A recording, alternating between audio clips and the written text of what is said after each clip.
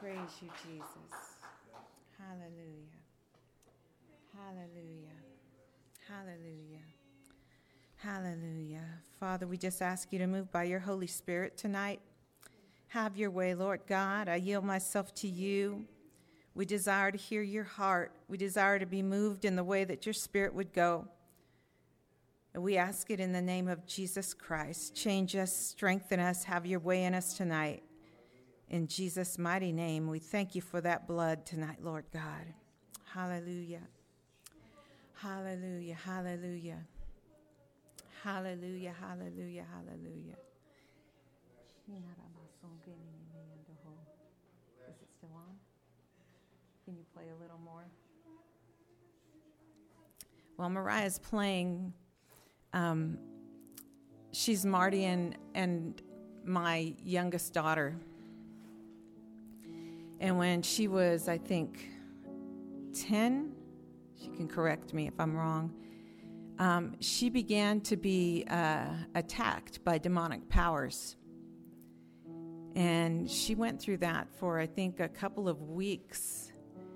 And I couldn't just pray over her and have her find release from that.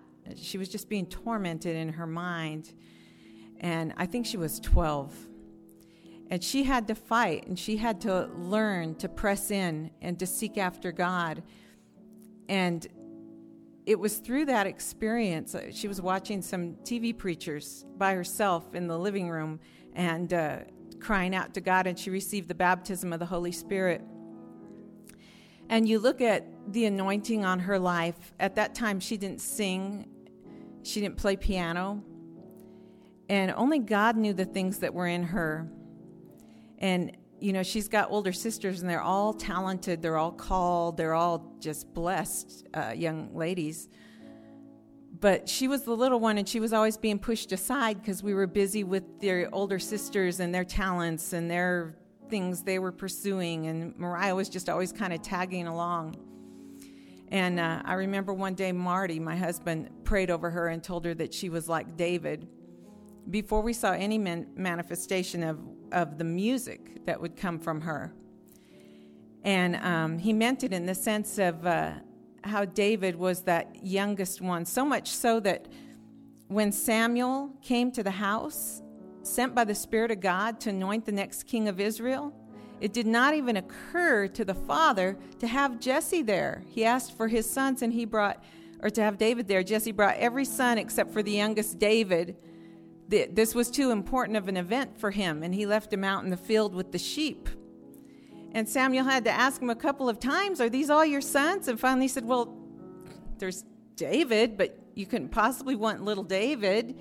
He's not ready for anything spiritual or important." And you know, that's how we are. And when we dismissed the children this morning, the Holy Spirit just hit me. And it was like, yes, that's what you do. You dismiss the children, even though there's Lori and the other sisters back there pouring out their heart in ministry to them. As the body, I felt like the Lord was saying to me this morning, we need to lift them up. We need to acknowledge that they are little temples of the Most High God, and they are, as Pastor said, our responsibility, whether they're our flesh and blood or not. We're the church, and they're part of the church. And some of those little children are here without their parents. And can we stand in the gap? I mean, when we look at them, do we see them? Do we let the Holy Ghost say, that little girl, that little boy needs prayer? Do you know that they have things going on in their little spirit? I mean, if a person had seen Mariah as a little 12-year-old, you know, doing her crocodile hunter thing and out chasing butterflies, and they wouldn't have thought that girl's in a spiritual battle. That girl's being attacked and tormented by the devil. Nor myself, when I remember myself as a child in the spiritual battles, and yourself. So I can't explain things. I just know that the Holy Ghost is moving that way today. And I wasn't intending to share on this tonight, but when Mariah started playing, the Holy Ghost started stirring that up in me again. The youth, the young ones. What an incredible crime and sin it would be if you and I and our generation passed from this earth and did not leave a vital, empowered, anointed generation of young people to take our place in the earth. Praise you, Lord. Go ahead and play that and sing that again, Mariah.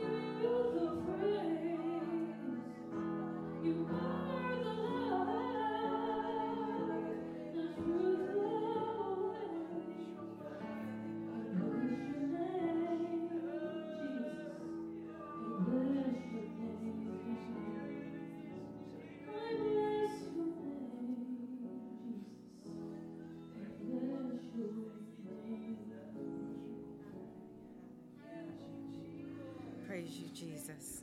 Thank you, Lord. Thank you, Mariah. Praise you, Jesus. Hallelujah, Lord. Hallelujah. Thank you, Jesus. Brother Sean, are you still working with the youth here on the reservation? What school? What do you do?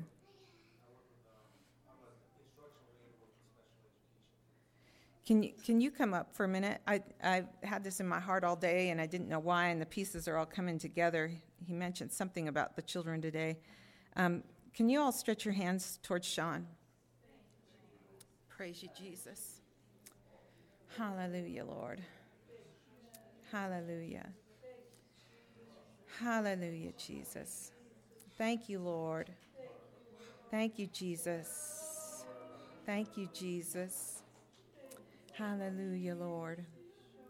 Hallelujah, Jesus. Praise you, Lord. Father, we just lift up Sean before you tonight as your body, Lord God, caring for one another as members of the same body. God, we thank you for the high calling that you've given him, Lord. Once again, he finds himself with the young people.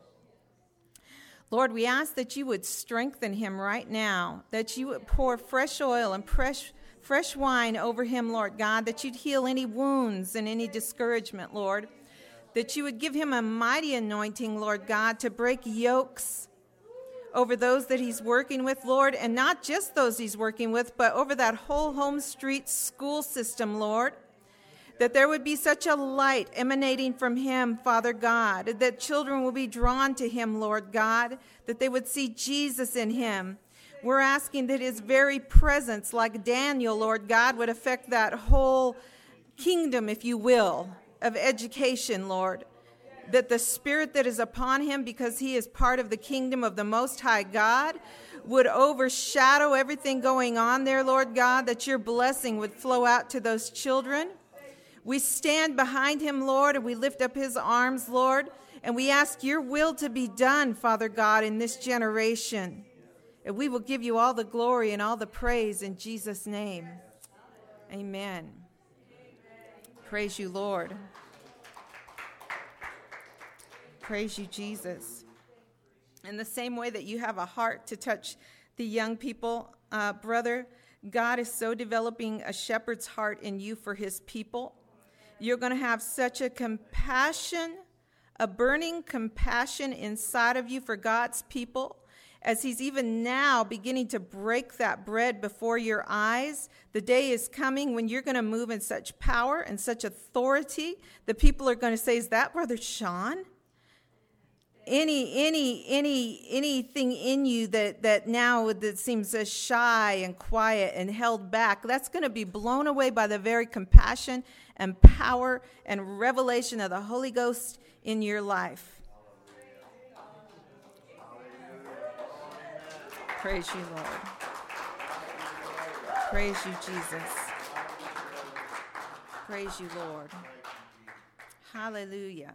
Has anybody here been ministered to by the gift on Mariah's life in music besides me?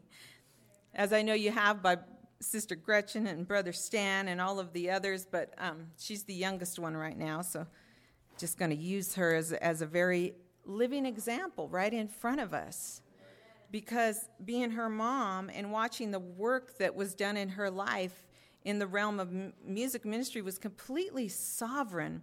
And again, it takes me back to David.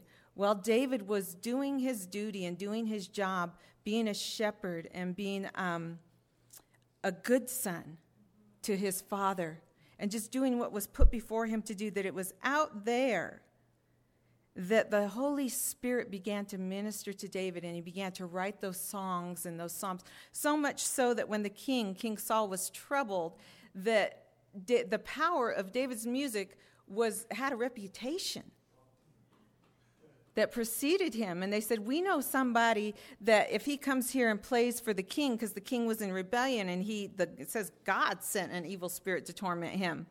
And when David would come with his relationship with God, to the king's presence and begin to play his songs, that troubling spirit would leave and the king would get peace for a period of time.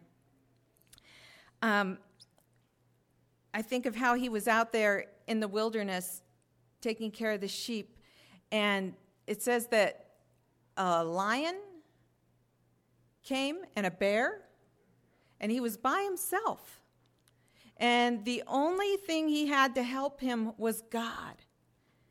And he developed his relationship with God through major happenings like that. When you cry out to God because there's a lion coming and attacking your sheep, and he took his responsibility seriously. He could have ran. He could have let him have the sheep. But he took on that lion. It was indicative of the behavior you would see in him when he shows up as a ruddy youth, when the whole army of Israel has backed down from one giant named Goliath. And here's this boy who jumped out in front of a lion and jumped out in front of a bear to save a sheep. That spirit, God saw that when nobody else was looking. And he cried out to God, strengthen me, empower me. And I bet you he knew the stories of Samson. And as a young person, that kind of faith. Well, he strengthened Samson, and Samson killed, how many did he kill? Philistines with the jawbone of an ass, and all those 1,000, all those mighty exploits. Certainly that God can empower me to kill this lion and to kill this bear. And as a young person, God gave him that experience so that when his nation needed him, and they didn't even know that they needed him, they were content. They were compromised. They were content to sit and let that giant stand in the valley and accuse them and accuse their God day and night. And they were okay with that. But here comes this young man full of fire, full of faith, saying, what is wrong with everybody? How can you let this uncircumcised Philistine talk about us, the army of the living God, like this? And there was something greater in him than his physical stature or even what we would call common sense. He had spiritual sense. And while his brothers made fun of him because he said, I'll go, because he was so focused on that God that he grew to know out there with the sheep, so focused on him and not on himself that it was not a problem in his eyes. But he was the only one. And I think of the little children that we do dismiss, and it's like, what is the gift inside a feather, inside of these little children that I don't even know their names, that we need, that we vitally need? What giants could they slay? What walls could they knock down that we've learned to be accustomed to living with? We need to pour ourselves into this younger generation. I look at myself, and I'm like in my 50s now. It's like, how many more years do I have? I don't know. But the young ones, they've got a whole lifetime to begin to pour in the word. And we need to fight for them. When Pastor Stan begins to bring them up for prayer, we need to fight for them. Don't you know the devil hates them? You think of Moses and how Pharaoh was moved on by the devil to begin to kill all of the young baby boys. And Herod, the same way, moved on by the devil himself to kill all those young baby boys for fear of the deliverer. The devil sees way more than we do in these little ones. He sees the seed and the touch of God. And we're so deadened. We're so hardened. And we think our life is a long time. But he knows better than we do. It's a blade of grass. He's been there since before Adam was. You think about the angels that have been sent to watch over the children and over us. And they have been there before the first man. They've seen the whole history of everything. They see men and women pop up like blades of grass and go away. Our best bet is to take the youngest of us who have the most time left, Lord willing, he holds everybody's life in their hands, and to pour. It's supposed to work that way. Whether you have children or nieces or nephews or whatever, I've got, my children are big, but I'm still trying to pour into them, but I've got nieces and nephews, and the devil will try to harden your heart and deaden your mind so that you don't fight for them. Well, they're just going the way they're going, This little one, they're doing pretty good. They might serve God, but my my nephew or my grandson or my child, they just don't have a... No, we pray, we fight, we cover. That is our job until they're of such an age that they can do it for themselves. And like I said, I'm still doing it. Moms and dads, we're still doing it. My parents have a son that is 55 or 6 now. He's about to be 56. And they pray for him like he was a little kid. And Pastor Stan, his children, and we do that, right, as parents? Well, the enemy would like to discourage us. But now that my kids are older, I look back and I see where I missed it, where I could have done better, where I could have poured in the word more and the world less. But I look at the other little ones. I don't even know their family situation in their life. And I think, how could God use me if I just open my mouth and pray? Just say a prayer over somebody that doesn't belong to you. And then he takes me back when I was a kid. And my parents didn't know the things of God when I was growing up. But I know because the Holy Ghost revealed to me the people in town that saw me and saw the way I was going. They had seen me as a little kid in church, and then they saw me backslide. And I know Mrs. Smith and Mr. Kennedy and the ones that would come in their presence, they were praying for me. They were reaching out to God on my behalf, along with my grandma. And I thank God for that, those lifelines. You and I have the power to stand between Satan, between hell, and their little lives. And let me enlarge on that now. Today I felt like the Lord said that not just children, but that in our lives that there are some people that we've been believing for and that the devil is trying to stop our prayers, stop our faith, move us off of that petition. The Lord showed me something in prayer once, and you may have heard me share this before, but he showed me like it was just like this little image to get a point across to me. And he showed me like a plot of land, and like a square, like the top of this, and the plot of land, and he said, as long as you stand on that plot of land in my name, there is nothing the devil can do. You might not see the answer. You might not see the authority of my kingdom coming to pass yet, but you're standing, you're believing, you're pulling on my promises. All the promises in Christ Jesus are yes and amen. And those things that pertain to God's will, we know it's his will that none should perish, but that all should come to the knowledge of the truth. Those two scriptures right there is enough to stand for somebody's soul, be it a relative or not. And he said, as long as you will stand and not move, there's nothing the devil can do. But then he showed me that the devil comes and he does like everything he can do. He can't drag you off, but he does everything that he can do to get you to willingly step off. To step off of that promise, to step off with your authority. You have authority, and he knows it better than you do. And we have that authority because of what Jesus Christ did, a complete, 100% complete work by his blood. Has nothing to do with you or I, or if it did, nothing would happen in the spirit that's any good. But because of the blood of Jesus Christ, of course we strive to live righteously, but in the eyes of God and compared to God, none is righteous. So it's by that precious blood of Jesus Christ that we stand and we believe. And the enemy will move on that one that you're standing for so often to turn them against you. To attack you, to be hateful to you, to wear you out, to wear out your patience. They don't know what they're doing.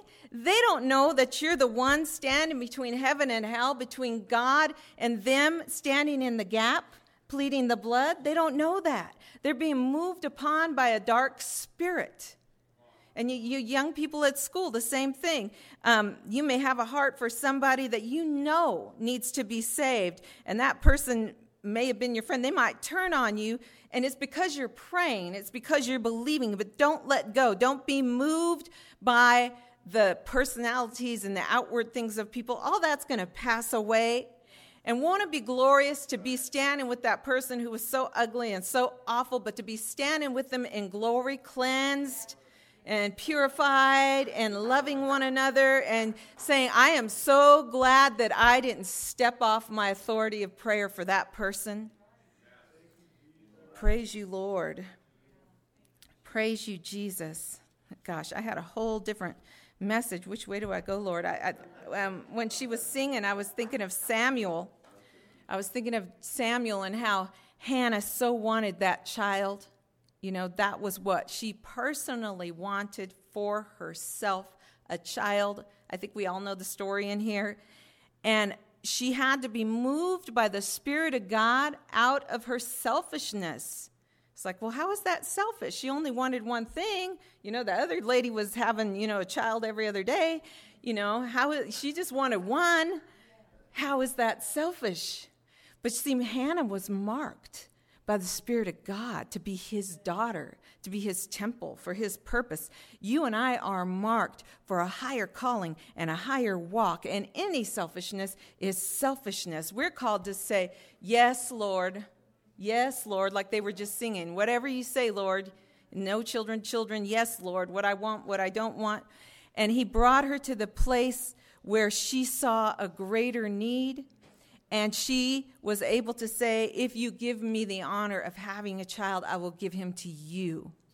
And that was not just a manipulation so she could get what she wanted, because if it was, she would have done what a lot of us do. And when she got that child in her arms, she would have said, well, maybe next year, God. Maybe next year.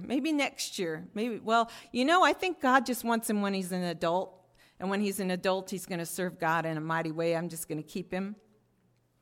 But she didn't do that, because God put something greater in her heart. And she took that baby, the love of her life, her one treasure, in obedience to God, who had to be her greater treasure. In that hardship, in that trial that she went through of being persecuted and longing to be something that she wasn't, longing to be that fruitful wife, longing for something that she didn't have, and being persecuted every day by Peninnah and all of her children. In that suffering, even her husband became not enough to succor the ache of her heart. Remember, he came and said, here, Hannah, have a double portion. And why are you so sad, Hannah? And he got frustrated and said, aren't I better than 10 sons? No, he wasn't. And that heartache drove her to the Most High God. And she had to have reached the place where God became her treasure in order to let that child go. And when Hannah let that child go, my goodness, it's so incredible. God's ways are not our ways.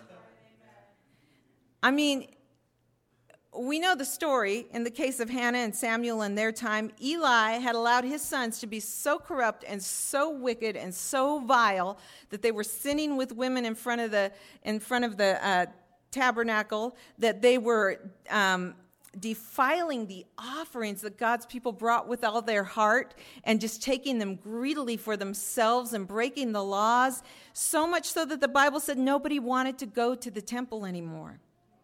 Sounds like today. Christianity, all those money preachers, all that, everybody's a phony, and all those preachers, they fall on, we see it on TV. And nobody wanted to go to the temple anymore. And Hannah was aware of this condition.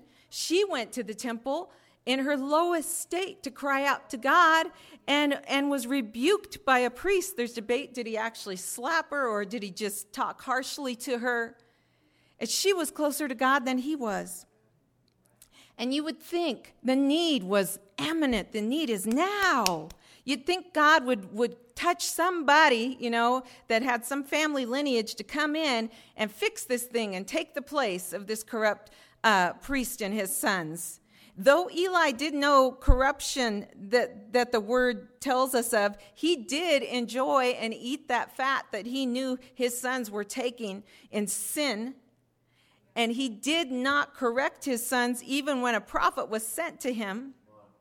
So he was corrupt. He was backslidden.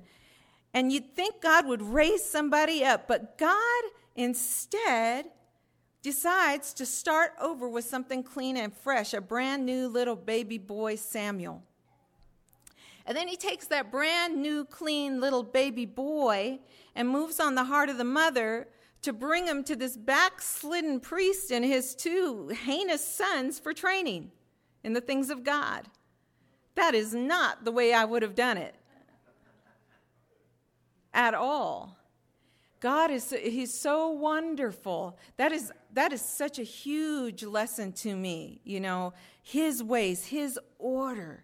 He can make his order work in the worst of circumstances. If you're in a bad marriage, if you honor God's order, it's amazing how he can supersede and change things. A little child that has a bad parent, how if that child will honor that parent, how God will supersede when they do it out of a good and a pure heart.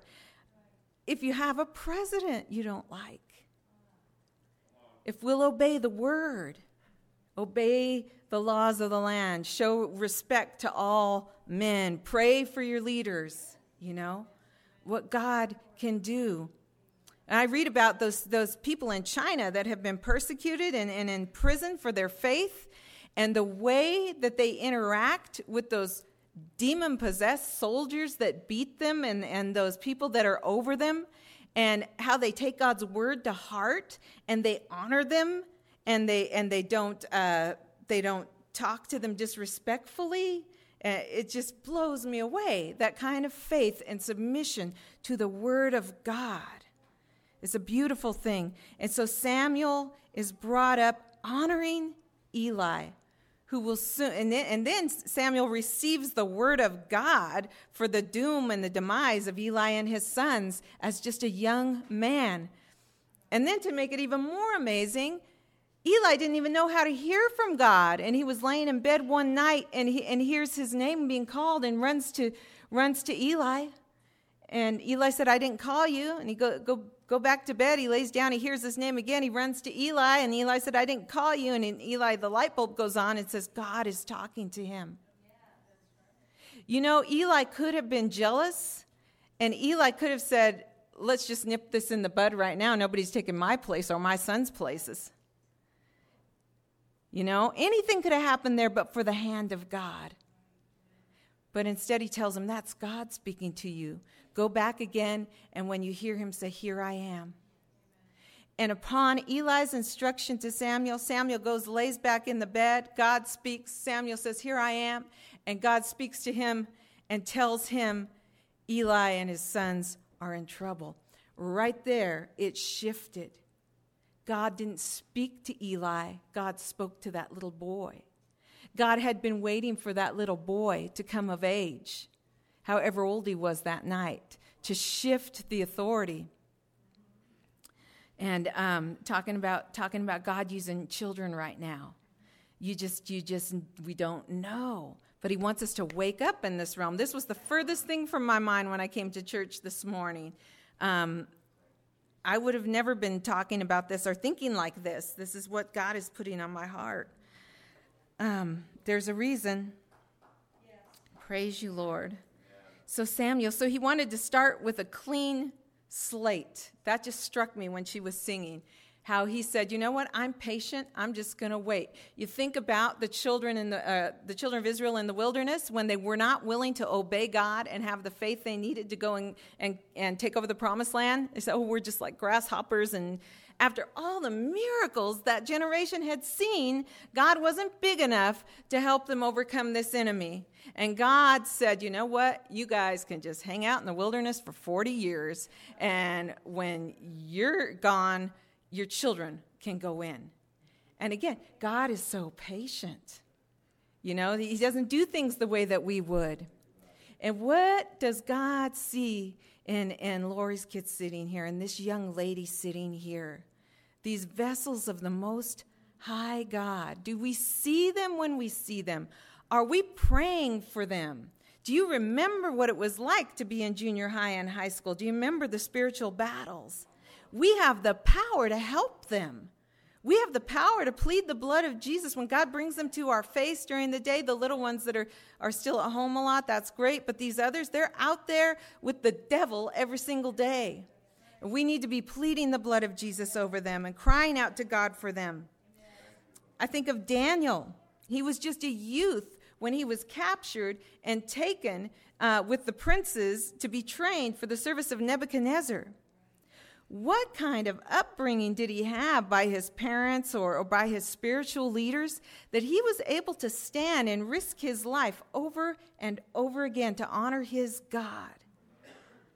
That wasn't just Samuel's a cool guy. I mean, I think he was, but somebody taught him something that he knew that it was more great to obey God, even if it cost his head, than to prosper and to do well with this King Nebuchadnezzar. Because remember, he was chosen as a special one. He was going to be trained to be in a high place. But that did not capture his heart. And read the book of Daniel and see how many times he stood up to the authority. And I think it was 4 kings he lived through, because his kingdom was the kingdom of the Most High.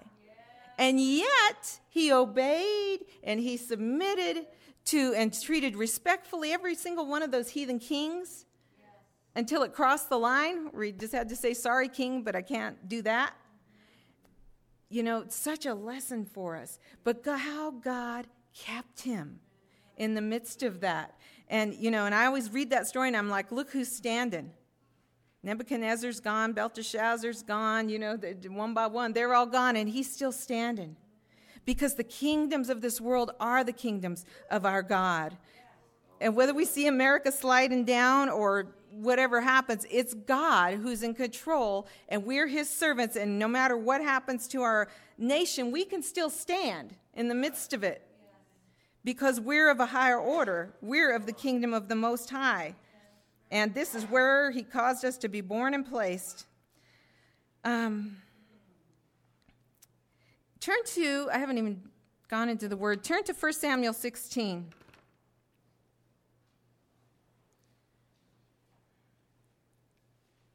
In verse 11, you know, I already shared the story that you all know, how Samuel came and he was looking to anoint the king. Now let's start with verse 6. 1 Samuel 16, verse 6.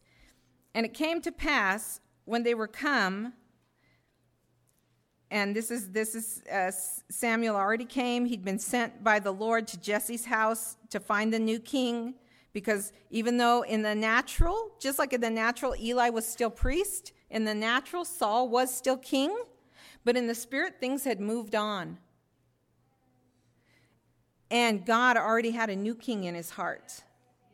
And so he sent Samuel to anoint this king, even though it would be some time before he would become king. It was happening in the spirit. And so Samuel comes, he says, bring your sons, we're going to have a sacrifice, we're going to sit down together and eat. And in verse 6, and it came to pass when they were come that he looked on Eliab, one of Jesse's sons, and said, surely the Lord's anointed is before him. Now, this is Samuel talking. He went on a mission. He didn't know which son it would be, but he looked at Eliab, and he looked pretty good. He looked like a king. But the Lord said to Samuel, look not on his countenance or on the height of his stature. I love this. We have an open window right here into God talking to and teaching his prophet. He says, no, Samuel, don't look on his countenance or on the height of his stature, because I have refused him. For the Lord sees not as man sees. For man looks on the outward appearance, but the Lord looks on the heart.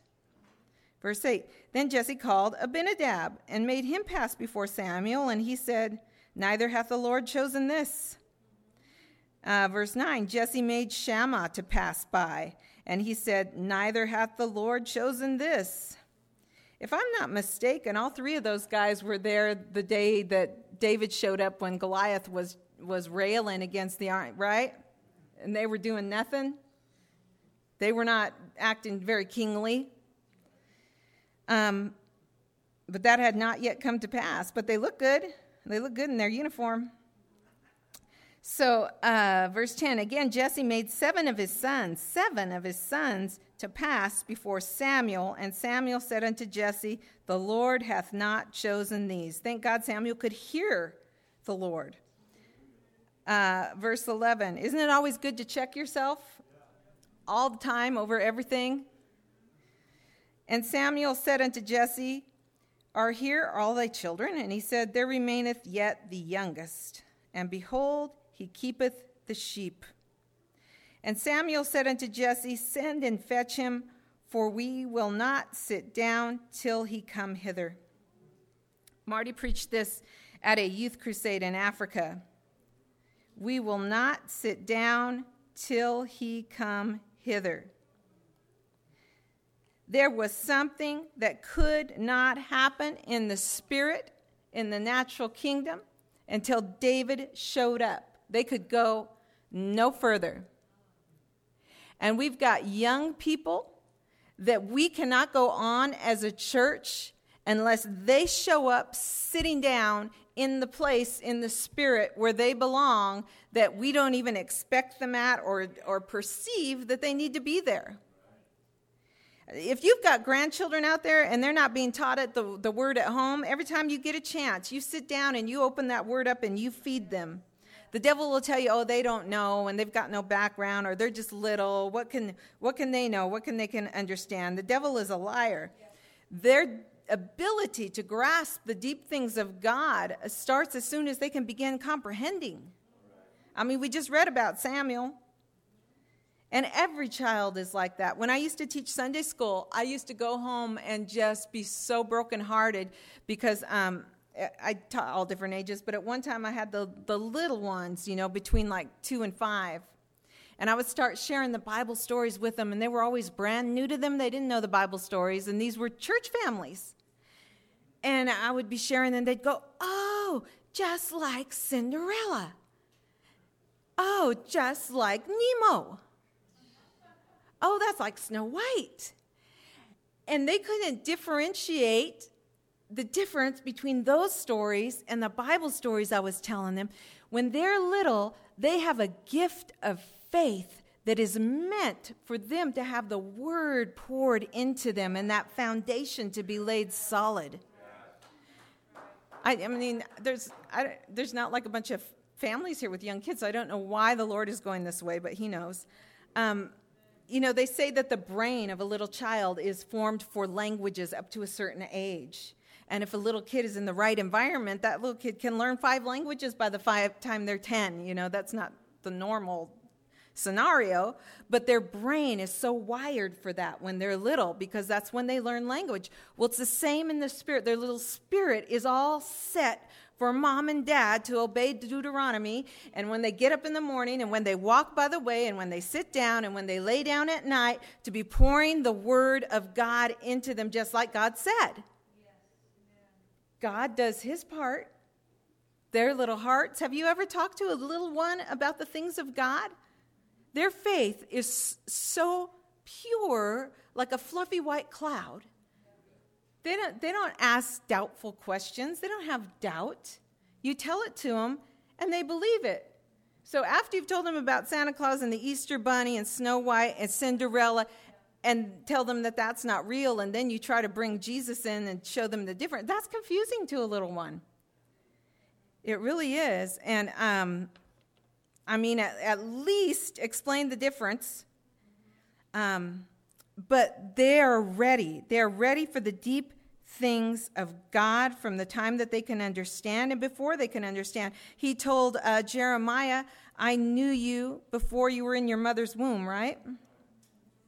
Knew him, related to him, interacted with him, knew him. So, wow. Praise you, Jesus. We can't sit down until David comes.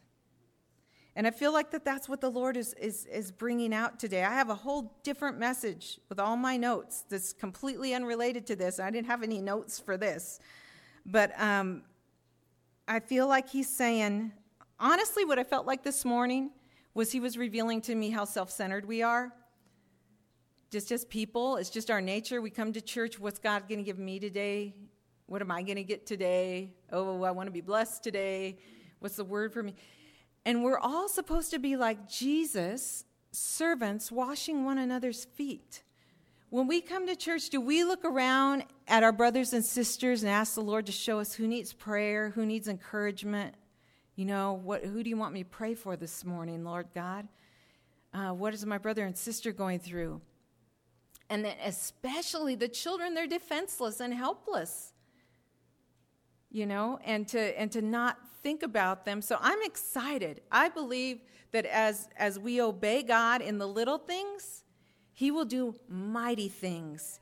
And I think God wants to remind us, not just the children that he brings to this church, but there's a whole harvest of children in this city that he cries for, that he longs for. And in and of ourselves, we don't have the ability to reach all those children. But God says, if you'll stand on my promises, if you'll let me enlarge the stakes and the tents of your heart, let the Holy Ghost, the love of the Holy Ghost, be shed abroad in our heart like it's supposed to be, we'll begin to be moved in those times of prayer that we're setting aside. Sometimes we don't set aside times of prayer because we don't have anything to pray for, because we're doing okay.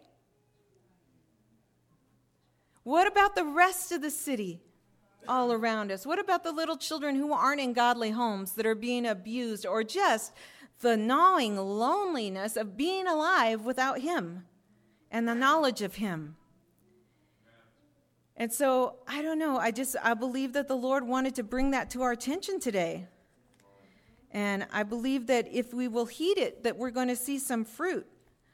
And he used Brother Sean. Brother Sean has been on my heart all week, and I didn't know why. And then when he said something this morning about, was it this morning, about praying for the kids you work with, or was that Wednesday? Wednesday. And boom, tonight it was like when she started playing, the pieces just came together. Because I always pray, what do you want to say, Lord God? What's on your heart, God? I mean, you know what's on our heart.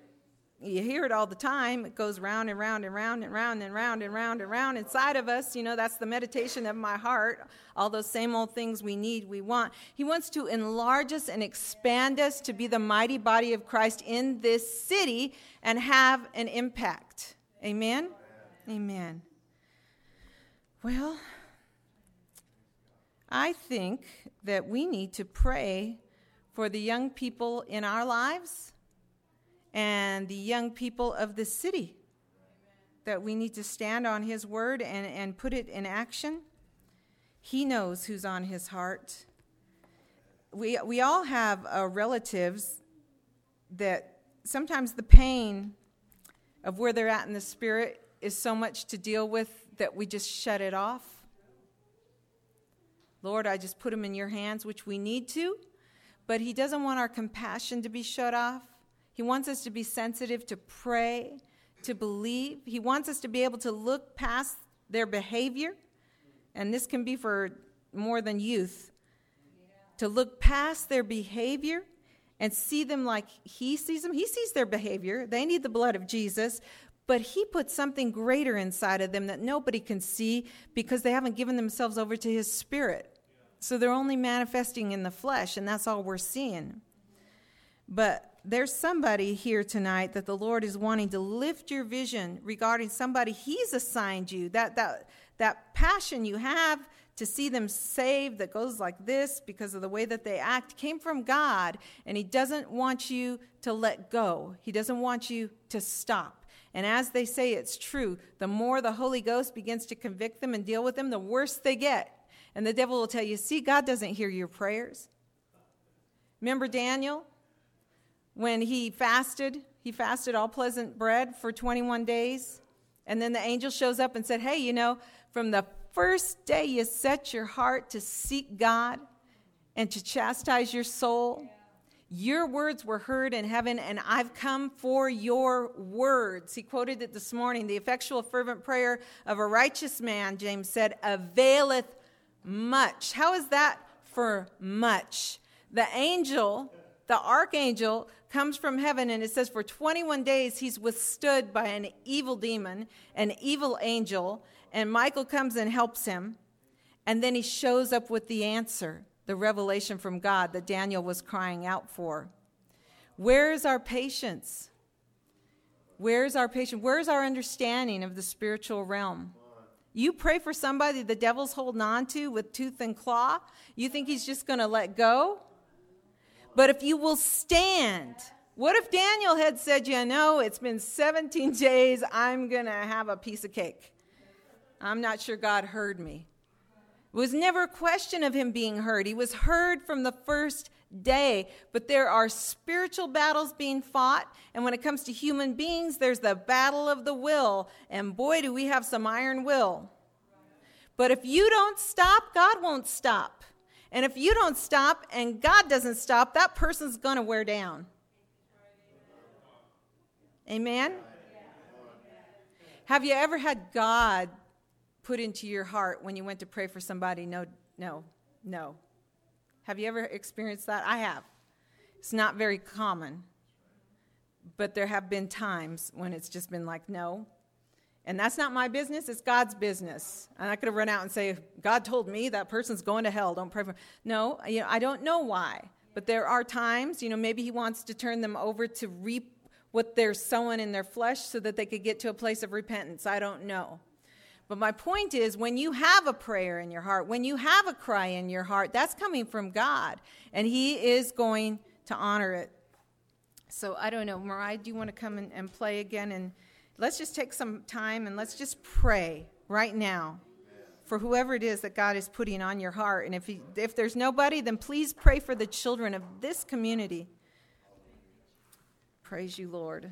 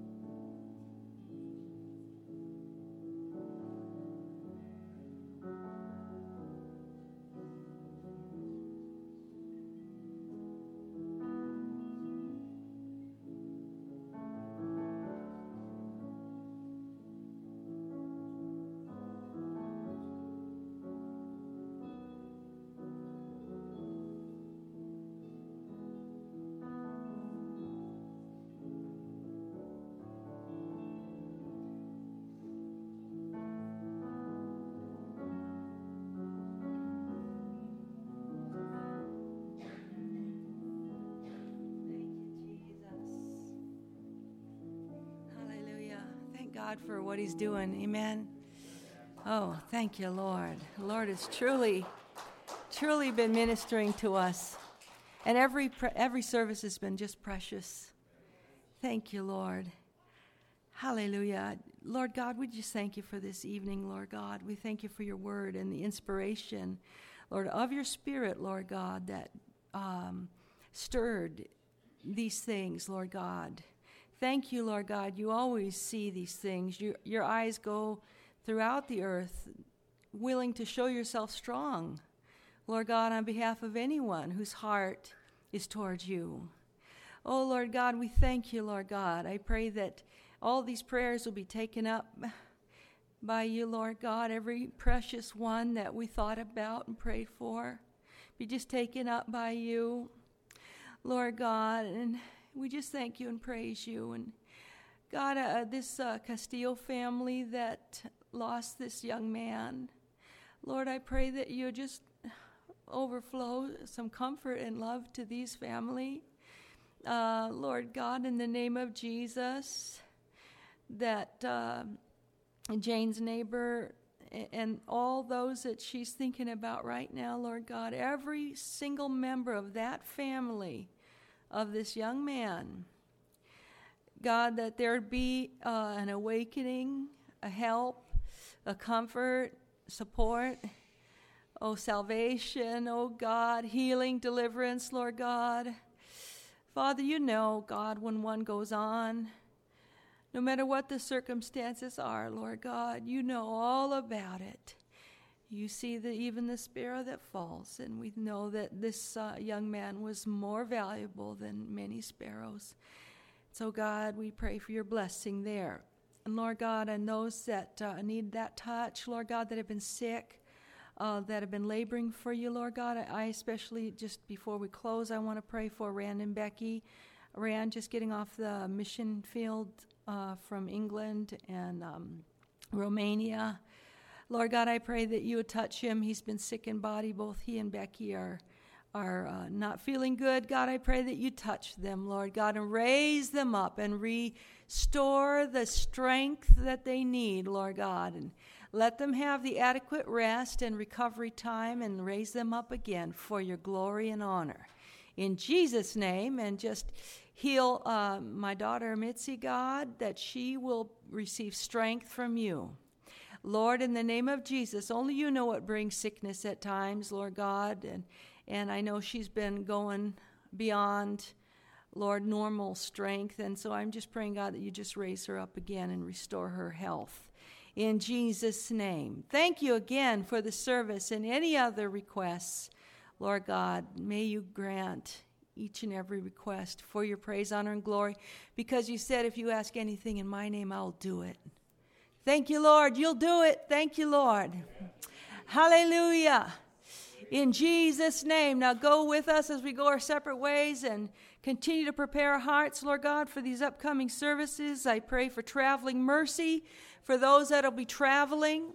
In the name of Jesus, safekeeping on the road for all and everyone that will participate in these services and is going to be traveling for anything. I just pray in Jesus' name.